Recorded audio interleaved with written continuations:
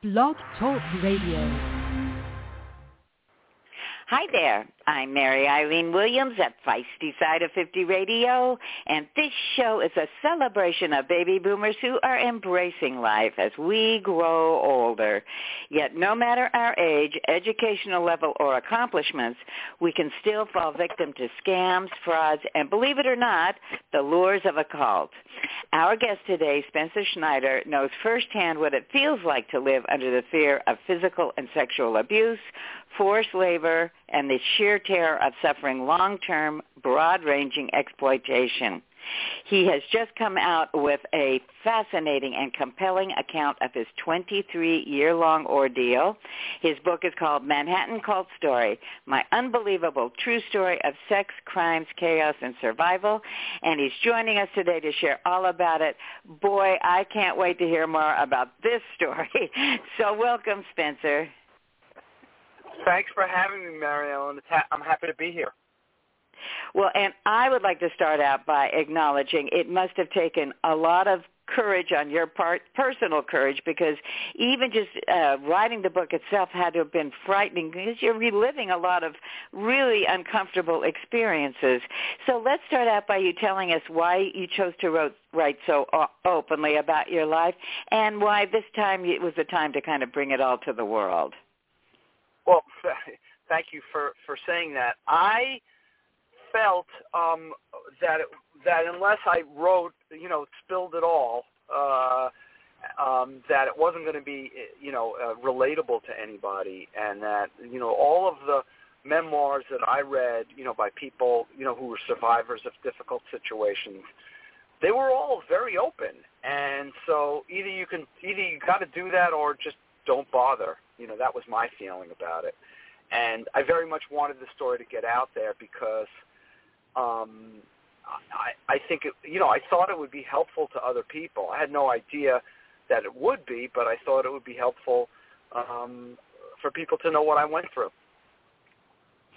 Well, absolutely. So speaking of that we will start that off as the beginning of the interview, because tell us a little bit about what you went through, about the cult, and how you happened to join. Well, what it was presented to me was, a couple of classes a week at night, where we would get together and talk about philosophy and philosophers and use the information to improve our lives. That was really the premise of it, and it didn't sound like much of a big deal. And I was invited for a 1-month experiment where I could go to these classes. They met in evenings in Lower Manhattan. I was 29. I was an attorney and working long hours, and it was interesting to, try something new. And I didn't expect to be there as long as I was, and it was 23 years. And that's, that's basically the beginning of it. I could get more into, how it became an addiction to me, if you'd like. I would like you to do that as well, but I also want to kind of preface that point with you had a lot of good company. You were a lawyer, and this group that you went to were composed basically of highly educated young professionals. So it wasn't like you were going to some weird spot where, everybody looked like, they weren't quite in the real world. You were surrounded with people who were your peers. Yeah, that's a very good point. There was nothing strange about it that would lead me to believe that it was anything other than, a self-improvement class, which, was not something I was really looking for, but I liked the people who invited me. There was this real, I trusted them. They were highly intelligent, and they had this really deep connection with each other that I thought, gee, that's really interesting. I don't have that with too many people. Why don't I check it out? So that's what grabbed me. I had no idea that it was all a ruse and that this sort of show that they put on for me was really just to lure people in to the group. They did charge $300 a month, which was not a terrible amount to pay, but I I've mentioned this amount to some of my friends, and they're like, I would never have joined just because of paying any money to go to this. But you know, it was compelling at first, you know, and interesting. And slowly, I really felt like I was falling in love with this group, what we were learning. I loved the people, and, you know, you get hooked on something. So that's kind of how the beginning developed. Well, that sounds like, I mean, again, you're kind of very comfortable. You're learning new things. You're challenged. You're developing these great relationships. So how did it start to turn into something a little bit more, a little different than that? Well, what they do is it's very gradual. You know, they kind of push the boundaries little by little until you don't realize that they've crossed so many. So, for instance, in the beginning, although it was very supportive and very lovey-dovey, and they were very supportive in my business also, they you know, encouraged me because I went into a new business. I opened my own law practice, and, you know, they would make demands on my time. You know, for instance, they asked us to do recruiting of other people. That took a lot of time, and, in fact, several people didn't want to do it and left the group. If they hadn't had stopped, you know, asking me to do recruiting, when they did, I probably would have left. So they kind of went just to the limit on that. They started asking people about their personal lives and getting, you know, and offering advice. And at first it wasn't so in-depth, but then eventually they started getting into people's, like, you know, sex lives and asking about those and deep personal secrets and whatnot. And before you know it, we were revealing everything. My gosh. I mean, that just sounds like, you know, like you said, it was kind of like they were grooming you, like you think of like a pedophile or something in a way, where you felt very comfortable, and then slowly, even without your maybe conscious awareness, all these kinds of things started to happen. So when did it get really, you know, where you began to realize, hey, this isn't normal?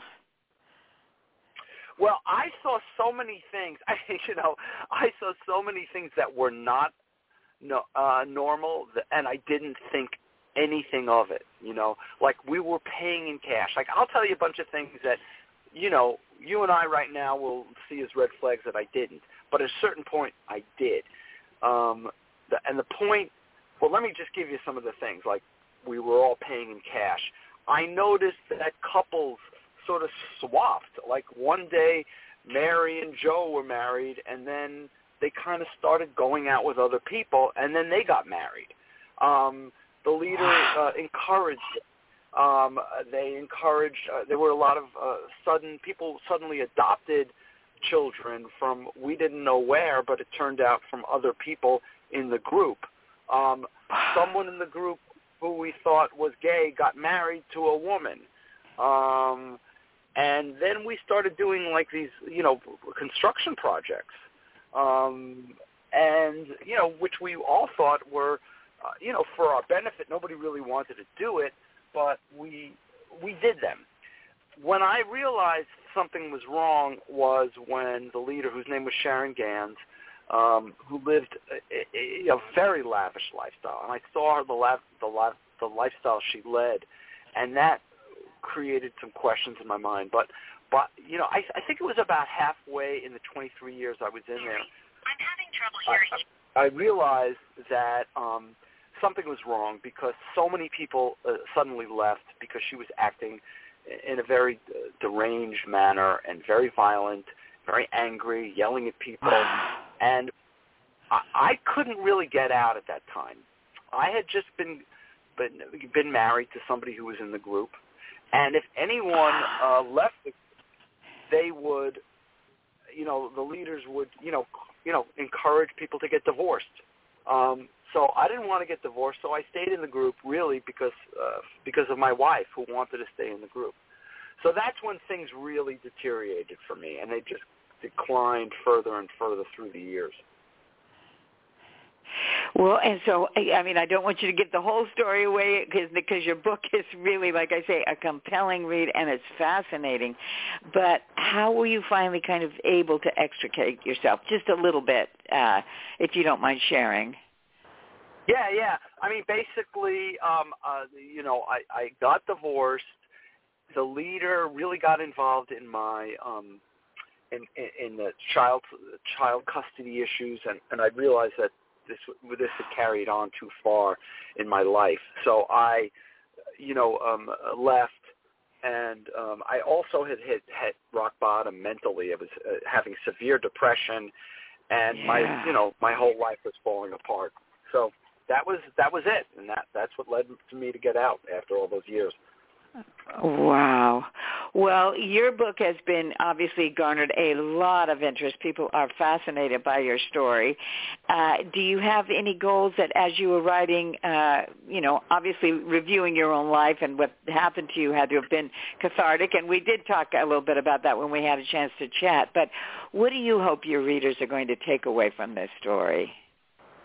Yeah, I mean, I hope anyone who's been in any abusive situation will see that there is hope, that you're not alone, that people can get out of these things, and that hopefully you could recognize it. I gave a bunch of hallmarks of cults and other kind of abusive situations, which I hope is helpful, and that people can say, hey, if you can get out, I can too, and find help.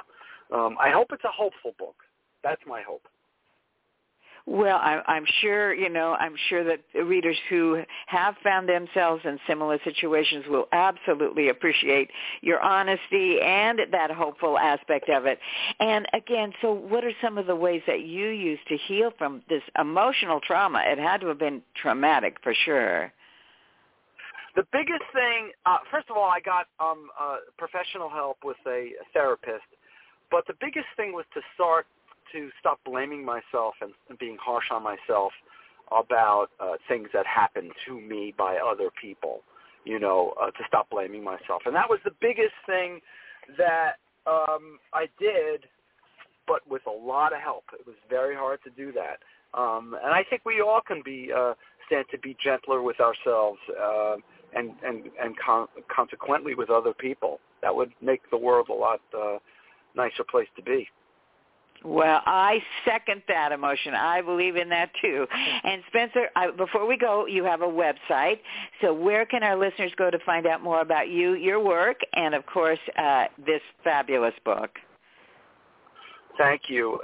It's Spencer-Schneider.com. And that's where you can find me. And I'd love to hear from listeners and readers and whatnot. Thank you so much. Well, and I have to let our listeners know I got the great pleasure of chatting with you a little bit, before the show, and you are such a warm and welcoming and gracious person. I invite them for sure to check out that website. So before we do have to leave, any final thoughts you'd like to leave with our audience? I just want to say, I wish everyone the best, and, enjoy your life with all the ups and downs in it. Well, that is a very great way to leave it here. And Spencer, thank you so much for giving us your thoughts, sharing this multi-layered and fascinating story with us. And I urge everybody out there, please check out Spencer's website and his book, Manhattan Cult Story. It's a page-turner for sure, but it's got a message that's going to both inform and enlighten you and give you a window into what can happen out there in the dark world of cults. But Spencer, again, thank you so much for your time. Thank you, Mary Ellen. A real pleasure to be here. My pleasure, too. And so until next time, this is Mary Eileen Williams at Feisty Side of 50 Radio saying I'll catch you later. Bye-bye. Bye-bye. With Lucky Land Slots, you can get lucky just about anywhere. Dearly beloved, we are gathered here today to... Has anyone seen the bride and groom? Sorry, we're here. We were getting lucky in the limo and we lost track of time. No, Lucky Land Casino, with cash prizes that add up quicker than a guest registry. In that case, I pronounce you lucky. Play for free at LuckyLandSlots.com. Daily bonuses are waiting. No purchase necessary. Void where prohibited by law. 18+. Terms and conditions apply. See website for details.